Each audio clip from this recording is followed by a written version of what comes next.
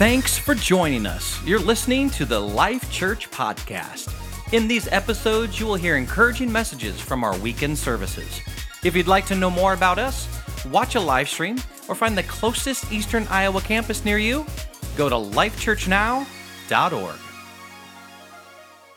Well, last week we kicked off a series called Unleashed Faith. And I tell you what, I've had a lot of conversations around this notion of faith, and people have walked up to me and said, hey, Pastor, I needed to hear that. It's almost as if, and here's the image I have, it's almost as if we have been for a long time holding our breath for a lot of reasons, whether it's a pandemic, whatever it is, all the stuff that we've gone through in the last couple of years. I feel like there's been this sense where we've been holding our breath, and God is just beginning to release us to just take another big deep breath and say, okay, God, I'm ready for what you have in store for us. And I just believe that. I believe that God is going to unleash something through this body. And it's not just about what's happening within the four walls of this building. We want to see God move in this building, but you know from the very outset, our goal is to make a difference outside of the four walls of this building. There are people in this community that need Jesus Christ. They're hurting, they're hungry, they're struggling, and they need Christ, and God has positioned us to be able to be that. So last week, we started by talking about faith and defining faith. And faith, the definition I gave you last week, is seeing the way God sees. In other words, it's about vision, about, being able to see what God is doing. And so the challenge, the contrast I had is seeing through eyes of faith. In other words, seeing our life, seeing our circumstances, seeing our future through eyes of faith. This is kind of what God does for us. This is what faith is being able to see the way God sees our life, being able to see the way God sees our future, right? But we contrasted it against seeing through eyes of fear. How many of you know that fear can be paralyzing, right? Like you come up against something that is terrifying to you, a decision you have to make, challenges you're facing in life. Maybe you're a student and all of a sudden you're a brand new PhD student and you're like, I don't even know how in the world I'm going to get through. You saw what's required of you and you're like, I don't even know how I'm going to get through this thing, And there's a lot of fear. But here's the problem. If we allow fear to be what causes us to make decisions, if the decisions we make are based out of fear, relational decisions, academic, educational decisions, or decisions about money, if fear is what is leading those decisions, you'll find yourself in a place where you're trapped and you're paralyzed. You don't want to move ahead. And so faith, on the other hand, launches you into an adventure with God. And I love this. And for me, I've been on this adventure for the last 40 years. And it's been an up and down kind of roller coaster sometimes for me, because there's times where I'm down in the dumps. I'm like, God, where are you? But then there's other times where I see the hand of God moving and I just know that he's so with me. But that's the nature of an adventure, right? And that's what God is calling us into. And I believe that God wants to do that in you today, and he wants to work through us. So this is really a vision series, right? Now, it's not always easy to talk about vision, because, especially when we're talking about vision for the future, because we are people in the present.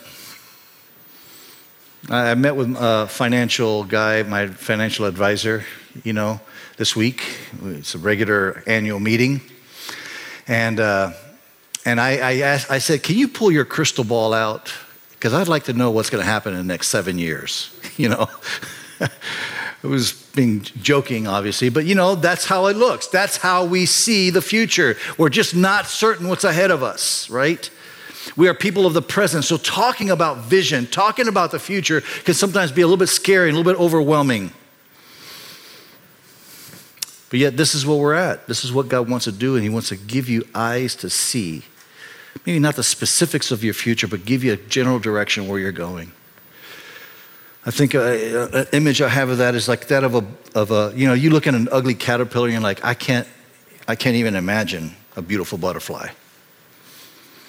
It's like that's ugly, right? But if you've ever witnessed the process of metamorphosis, and last week we talked about this, right? Transformation, our word that we're talking about through this series as well, is the word transformation. It's a biblical word of what God wants to do in us.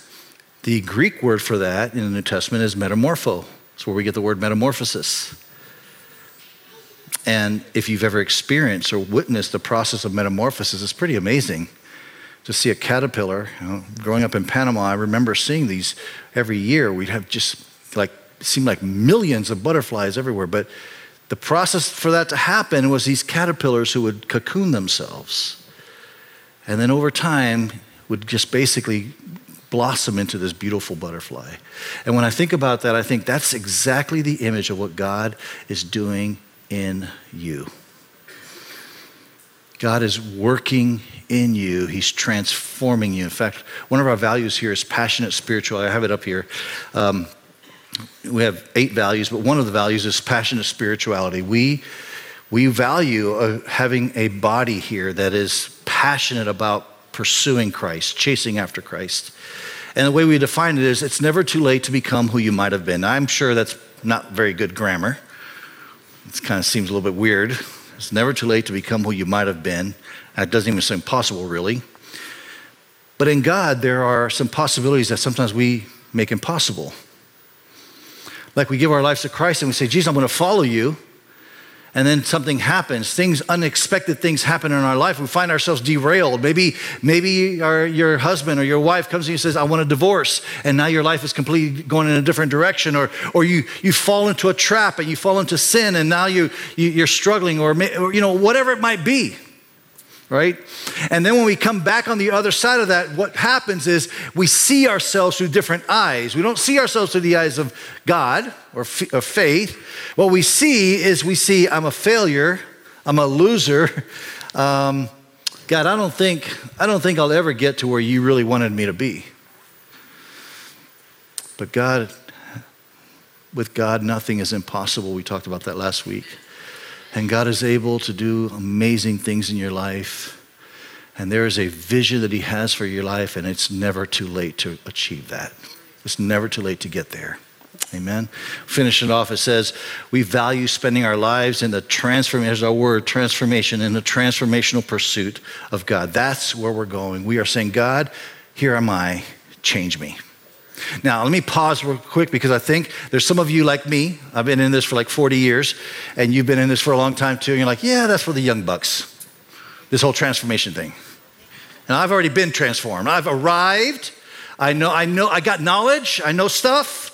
I know when I'm supposed to raise my hand and worship. I know when I'm supposed to read my Bible. I'm there. The process of transformation never ends. In fact, this is exactly where the Lord has been speaking to me all summer long. It's been, Rich, I want to do new things with you, but you just feel like you've arrived. If you feel like you've got it all figured out, God is at work in us. There's 2 words in the New Testament for time, or actually there's more than 2, but there's 2 words that are oftentimes put in contrast with each other. It's the word chronos and the word kairos. They both mean time in the Greek. Chronos is kind of linear time, like, time on a clock. Time is clicking. Days, months, weeks, that kind of stuff. Kairos is another word. In Galatians 4, it talks about in the fullness of time, God sent forth his son. Talk about the incarnation of Jesus. Happens in the fullness of time. And that word time there is actually kairos, not chronos. It's not talking about like physical time throughout time, but in a precise moment in time, in a very unique moment in time. And I believe that God has us right now in a very unique moment in time. And I know it's hard sometimes to see that. I mean, if you're like we're kind of like on the back end of a pandemic and we're still trying to figure out and our finances are not exactly where they're supposed to be and we're kind of in a recession, they say, and all this stuff is going on and there's still politics are just crazy. Every time I watch news, politics are crazy and we're kind of like in that place and it's hard to imagine, it's hard to see, but I believe that God has placed us in a precise moment in time that if we will look at it through the eyes of faith instead of through the eyes of fear, God has a great story for your life to tell. And that's the challenge that we're going to, it kind of reminds me of this story found in Joshua. We're going to look at Joshua chapter 3 today. You can turn in your Bibles to that if you have your Bibles with you. Last week, we kicked off with the story of the children of Israel crossing the Red Sea. You know that story. Moses raises his staff, the sea parts, they get across. 2 years later, they find themselves at the very edge of the promised land. So there's a promised land, right? And it's called the promised land because God has promised it to them. God has said, this is your inheritance. This is where you're going. Okay? They're all aware of it. They know that they're going to the promised land. They get to the very edge of the promised land, a place called Kadesh Barnea. And we know the story. I'm not going to go through the whole sermon last week, but basically, because of fear, remember, fear is paralyzing. Because of fear, they didn't step into the promised land. Because of fear, they got stuck and they wandered for 38 years in the desert. Now we find ourselves once again at this crisis of faith moment. Then, before it was like they were, needing to go in the promised land, but they were afraid. Now they find themselves at the edge of the Jordan River, ready to go to the promised land again. And this is how this starts off in Joshua chapter 3, verses 2. After 3 days, the officers went through the camp, giving orders to the people. When you see the ark of the covenant of the Lord your God, and the Levitical priests carrying it, you are to move out from your positions and follow it. Let me pause here for a second and just tell you, God has amazing plans for your life. And I'm saying that in faith, and I'm saying it because I truly believe it. I believe it for my life. And I want you to kind of look ahead to that. Cedar Rapids, I want you to look ahead to God's plans for your life. But I want you to notice how this starts. The focus point starts with the Ark of the Covenant. It starts with the presence of God. The Ark of the Covenant was representative of the presence of God. And what God was telling his people back then, is what he's telling us now, is that we need to be aware of God's presence, of God's direction, and we need to follow it. So much of our lives is about really discerning, seeing through eyes of faith, seeing the way God sees is about me saying, okay, God, what are you showing me? Where are we going? That's where I need to be. That's where I need to go. And I realize that when I talk about things like this, some of you are like, well, I don't know. I'm a doctor. I don't know how to see through the eyes of faith towards the future. God has a plan for your life. God has a purpose for your life. Even in your practice as a physician, God has a purpose for your life. And so are you seeing your career? Are you seeing your practice through eyes of faith or through eyes of fear? It starts with the Ark of the Covenant. And so some of you, God may be calling you to do some pretty crazy and terrifying things. And you might be wondering, how can that ever be? How can I accomplish those things? Well, let me just tell you, it starts with the presence of God. What he's telling the children of Israel is that we can trust the promptings of God in our life. As God starts speaking to you, you can trust that and start stepping in that direction. Okay, so then verse 4, he says, move out from your positions and follow it. Verse 4 says, then you will know which way to go. Because God's presence is going ahead of you, you will know which way to go. Since you've never been this way before. I love this verse. I feel this line. There's been times in our life, and even now, I see it right now. I don't know exactly where we're going. I've never been this way before. But God's presence is going ahead of us, and therefore we can follow that. We can trust the promptings of God. This next verse is really where I want to land today. It's verse 5. Joshua told the people, so they're going to possess the promised land. Joshua told the people, consecrate yourselves, for tomorrow the Lord will do amazing things among you. Consecrate yourself, for tomorrow the Lord will do amazing things among you. I think we read this verse and I think we're like, I like the amazing. I want amazing in my life, but I'm not sure we're too excited about the consecrate part. The consecrate part is like, wait, what do I have to do to get the amazing? I'm not sure I want that. I just want the amazing. I want the amazing in my life, right? He says, consecrate yourselves, for tomorrow the Lord will do amazing things in your life.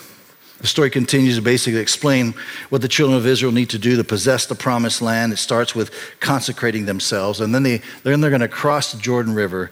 But the problem is that here's the crisis of faith. It's at flood stage. It's like, once again, they're at a place where they have to trust God to be able to move forward, to move ahead. Verse 11 in chapter 3, it says, see, the ark of the covenant of the Lord, it's a flood stage, so God speaking to Joshua, it says, the ark of the covenant of the Lord of all the earth will go into the Jordan ahead of you. So God is leading. Remember, that's how it starts. That's how all of us should be trusting God. God is leading us. We're walking in that direction. Now then, choose 12 men from among the tribes of Israel, one from each tribe. And as soon as the priests that carry the ark of the Lord of all the earth, set foot in the Jordan, its waters flowing downstream will be cut off and stand in a heap. Does this story sound familiar to you? What does it sound familiar to? What's another story? Just happened. Parting of the Red Sea, just 40 years earlier, the same story. They've come to this place, this obstacle, and now there's a need for a miracle. And 40 years ago, the Red Sea parted. Now they're at this Jordan River and it's at flood stage. And I know that most of us feel that sequels are just never as good as the original. We get that. But man, there's something about this story. Something powerful about this story. Something that speaks directly to us, right? I mean, it's completely different story. It's a Jordan River. It's not the Red Sea. It's Joshua. It's not Moses, right? It's a completely different group of people, a total different generation of people, but it's still the same God, and that's the comfort that we have. Like some of you in this room, you can say, I remember when God did. But man, it's just so different back then than what it is today, but it's still the same God. It's still the same God that's working today. It's still the same God that prompts you in your spirit right now in this service. It's still the same God. The book of Joshua starts off with basically the death of Moses, and it's not a very optimistic start of Joshua's life. I mean, Joshua has only ever known Moses' leadership. That's all he's ever known. Joshua was very, very much aware that God spoke to Moses. He saw the miracle of the parting of the Red Sea. He saw the amazing things that God did through the leadership of Moses, but now he's the leader. In fact, it's so interesting you see this because it tells us that, I don't know if you look at chapters 1 and 2 of Joshua, it's like the Lord had to multiple times tell him, hey, don't be afraid. Don't be afraid. Why did God have to tell him don't be afraid? Well, he was afraid. Like many of us, when God speaks to us, he says, do this. The first thing that rises up inside of us is fear. We're not sure if we can, and too often we respond to that fear by basically doing nothing, by being paralyzed. You see, in this moment, Joshua has an opportunity of stepping into a brand new arena of life, an opportunity of exercising faith, of not living in the shadow of Moses. I mean, literally, he's like the new Moses. But then here's the thing. It's not the same. It's not the Red Sea. It's not Moses. It's a completely different group of people. And God is wanting to do something different, something new. I believe that God is wanting to do something different and something new in your life as well, right now.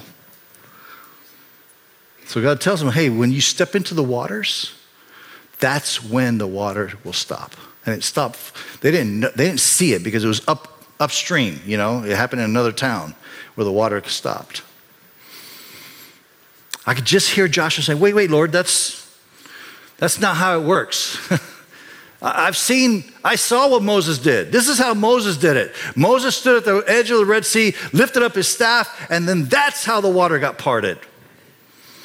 That's how you exercise faith. That's how you see miracles happen in your life, the way Moses did it. In fact, Lord, there's even a song written about this, like the horse and the rider, into the sea and all. The song, right? This is not how you do it. But God wants to do something new. He wants to do something different.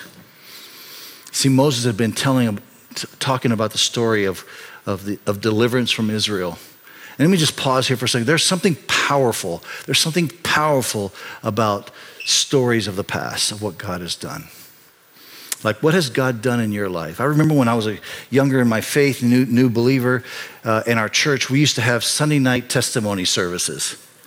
It wasn't every Sunday night. We met every Sunday night, but not every Sunday night was a Sunday night testimony service. And this is really cool. These services where people would get up. It was real time. People would get up, and a mom would get up and say, "Hey, I'm a single mom. I have kids. I'm struggling here. I don't have enough money for groceries. I didn't have enough money for like they're telling me the story. I didn't have enough money for groceries and blah, blah, blah." And then this week we prayed. We just believed God, and somebody showed up with groceries at our doorstep. And then we give praise to God for it. It's no wonder that in those services, God was doing some amazing things. I remember in those services, young people being called to the mission field. I was one of them. I remember in those services, people testifying of healing, and then somebody coming up for prayer and being healed instantly in those services.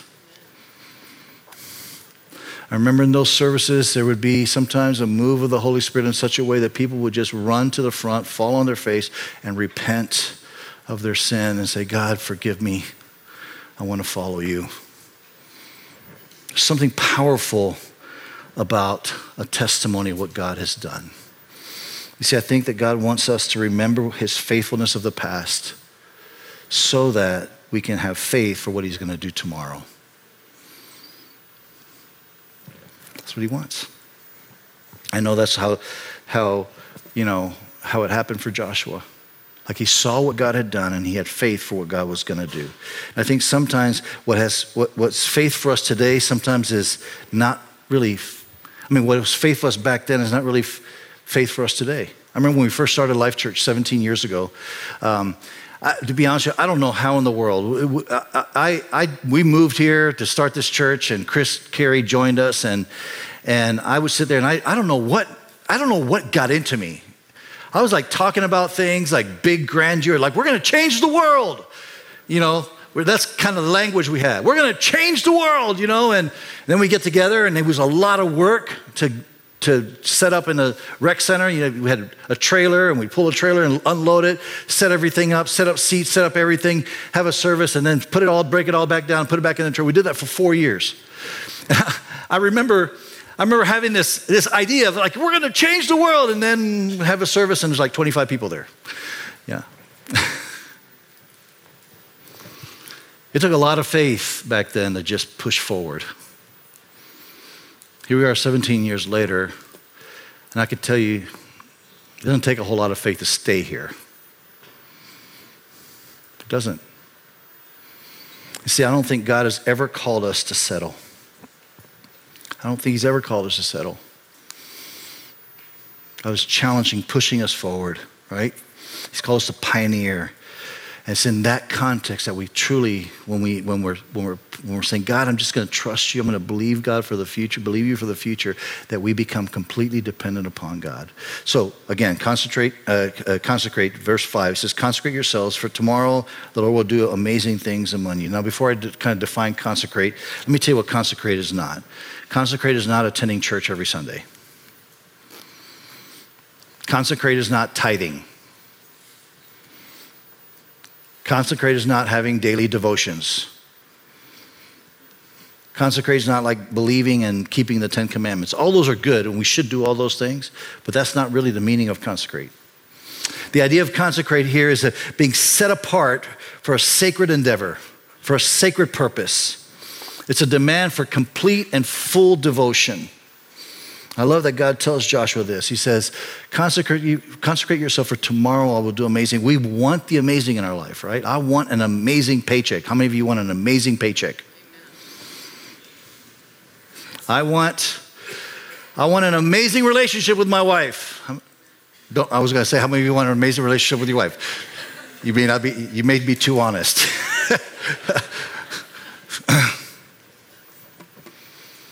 We want the amazing in our life, but we're not always sure about the consecrate. But here, I think Joshua is God is giving Joshua an order of things. If you want the amazing, it starts with consecrate yourself. Sometimes that means getting stuff out of your life that should have never been there in the first place. So when you come to faith in Jesus, that coming to faith in Jesus is not about, I'm just going to add you to my current existence. That's not coming to faith in Jesus. When we come to faith in Jesus, we basically say, hey, Lord, up to this point, I have been the center of my life. I'm the focus. We live in a very self-centered world. So I wake up every morning and it's all about me and me and me. And what am I going to do for me? But coming to faith in Christ is about, Lord, I want you to be the center of my life. So will you consecrate yourself to God? I love the New Testament language is really about, lay down your life. It's about taking up your cross and following Jesus. Consecrate is about dying to your own will and desires and saying, God, I take on what yours is for my life. I look back, I think about my story, for example. I look back at when I first came to faith in Christ. It was back in 1982. In 84, in one of these Sunday night services, I said, Lord, I'll go to the mission field. I'll do whatever you want me to do. I'll go to the mission field. I made a commitment to go to the mission field in 1984. I remember that very clearly because by this time, we had only lived 4 years. I was an immigrant from Panama, so we had only lived in the States for 4 years at this point. And I very unwisely, and I was a junior in college, studying engineering at the University of Texas, and very unwisely went to my mom and I said, "Hey, Mom, I'm not going to be an engineer. Instead, I'm going to go and be a missionary." And my mom was like, "No, you're not." My uncle was even worse than that. He was like, "I'm going to call that Bible school that you want to go to. I want to tell them that you're a bad person. You can't go there." They were mad. Like, why would you leave a country, come to the States, and then want to go back? That doesn't make any sense. And I remember what I was processing as I was feeling this conviction, the Lord saying to me, consecrate yourself for tomorrow, I'm going to do some amazing things. As I was feeling this conviction that I needed to step out in faith, I didn't know I was a poor kid living in government subsidized apartments. I had no idea how I was going to end up on a mission field. But I knew that God was saying, do this. I can tell you a lot of the in between, but I won't. But by 1993, I had graduated from Bible college. I had planted a church in a little town called Leesville, Louisiana. And on March 5th, 1993, we landed in Bangladesh, where we stayed for about 9 years as missionaries. And some of you in this room are like, Rich, I know that. I've already heard that story before. I want to tell you a story of what's happened past tense, because we're about to write a brand new story of what God wants to do in the future. And that's the power of testimony. God has done things in your life, transformative work in your life, and he's calling you, he's inviting you to hold on to that and believe him for the future, to not be paralyzed by fear. Sometimes consecration means crossing this line of faith. Either God shows up or we're going to be, complete fools. We have a line around here we say all the time, go after something so big it's destined to fail unless God intervenes. I just wish you knew how much I want that to be the mantra of our lives. There's several reasons why. One of them is because it really diffuses this idea of fear. Too much of our life is guided, led, determined by fear for certain things, fear about our finances, fear about a lot of things. And I'm not saying that fear in itself is a terrible thing. Of course, there's healthy fear. But if it paralyzes you, if you stop in your tracks because you're afraid, God's calling you into a life of faith. In fact, I believe this. I see thousands and thousands of people come into faith in Jesus Christ. And I know that sounds crazy. I see hundreds and hundreds of marriages being restored and healed, especially now in a time when there's really an attack on the family, attack on marriage. And I'm not talking about political, I'm just saying a spiritual attack on the family, a spiritual attack on marriages. But I believe that God wants to restore and heal marriages. And that's our preferable future. That's the direction, that's the tomorrow for our lives. But it requires us first and foremost to consecrate ourselves, right? So are you ready to get your feet wet? And let me be practical a little bit about what it means to consecrate yourself. Number one, it means being honest about your faith or where you are in your faith, right? I think sometimes it's easy, especially if you've been in Christianity for a while, to kind of talk a good game, sound faithful, sound righteous. You know, like I go to church, I put on the faith mask and my religious mask, and I just kind of do the thing, you know, and everybody thinks, oh, he's great. Sometimes we just have to come to terms with the fact that I'm not great. I'm lacking in faith. In fact, I have unbelief in my life. I love the answer in Mark chapter 9. Is a man who is asking Jesus to heal his son, and Jesus asked him a question, hey, do you believe that I can? And here's the response. This man, because the father instantly cried out, verse 24, Mark 9, I do believe, but I love this honest part, but help me overcome my unbelief. I do believe, yes, I know that I've seen you do amazing things, but I'm still struggling right now. Will you help me overcome my unbelief? And sometimes that's exactly where we need to come. Lord, I want to trust you, but I'm struggling right now. Will you help me be honest about your faith? The second thing is we need to engage and start talking about our faith. Like, what is God speaking to you? Too often, God is giving you dreams. He's giving you insight. He's telling you, giving you direction. But we're a little bit scared about that. We don't want to talk about it, so we keep it to ourselves, say nothing. But it's important for us to start talking. Hey, I had this dream. I had this. God is speaking to me about doing this next thing. And it might sound crazy, but start talking about it. It's amazing what happens when you start talking about things that God is giving you, dreams that God is giving you. It's like fuel for your faith, right? And lastly, we need to act. We need to take a risk. I want to talk a little bit more about that next week, about risking and the whole idea of risk. But God may be challenging you right now to step out in obedience, to take a risk. It might be as simple as just start tithing if you haven't been. Join a life group. I know you might be terrified. You're like, I don't know if I want to really sit around in a circle with a bunch of other people and tell my story. But maybe that's what God's telling you to do. So take a risk. Or it might be even more than that. It might be telling you step out and do something big. Start taking risk. More than 100 years ago, there was this British revivalist that was speaking in a service, and he put out this holy dare. And this is what he said. He said, the world has yet to see what God will do with and for and through and in and by the man, and I added, or woman, who is fully and wholly consecrated to him. We don't really know the name of the guy that actually was preaching. This is taken out of D.L. Moody's biography. But D.L. Moody was a young man sitting in that service when he heard this. And at that moment, he said, Lord, I consecrate myself to you. I'll do whatever you ask me to do. And if you follow the story of D.L. Moody, you'll see that God used him in powerful ways. In fact, revival broke out in America as a result of D.L. Moody. And now there's Moody Press, and there's a Moody Bible College, and there's all that kind of stuff there. But here's the thing. It started with a person who said, Lord, I consecrate myself to you. Amen? Amen. Let's all stand. And I guess a challenge I want to place before you in Cedar Rapids, if you're watching, the challenge I want to place before you as well. I believe that God wants to do amazing things. So the first step I'm asking you to think about is don't limit God by the things that you're afraid of. Don't use language like, I don't think God can do this.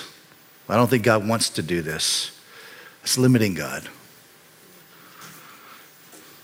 Like, get a vision for what God wants to do in your life. It might be as simple as, you know what, my marriage.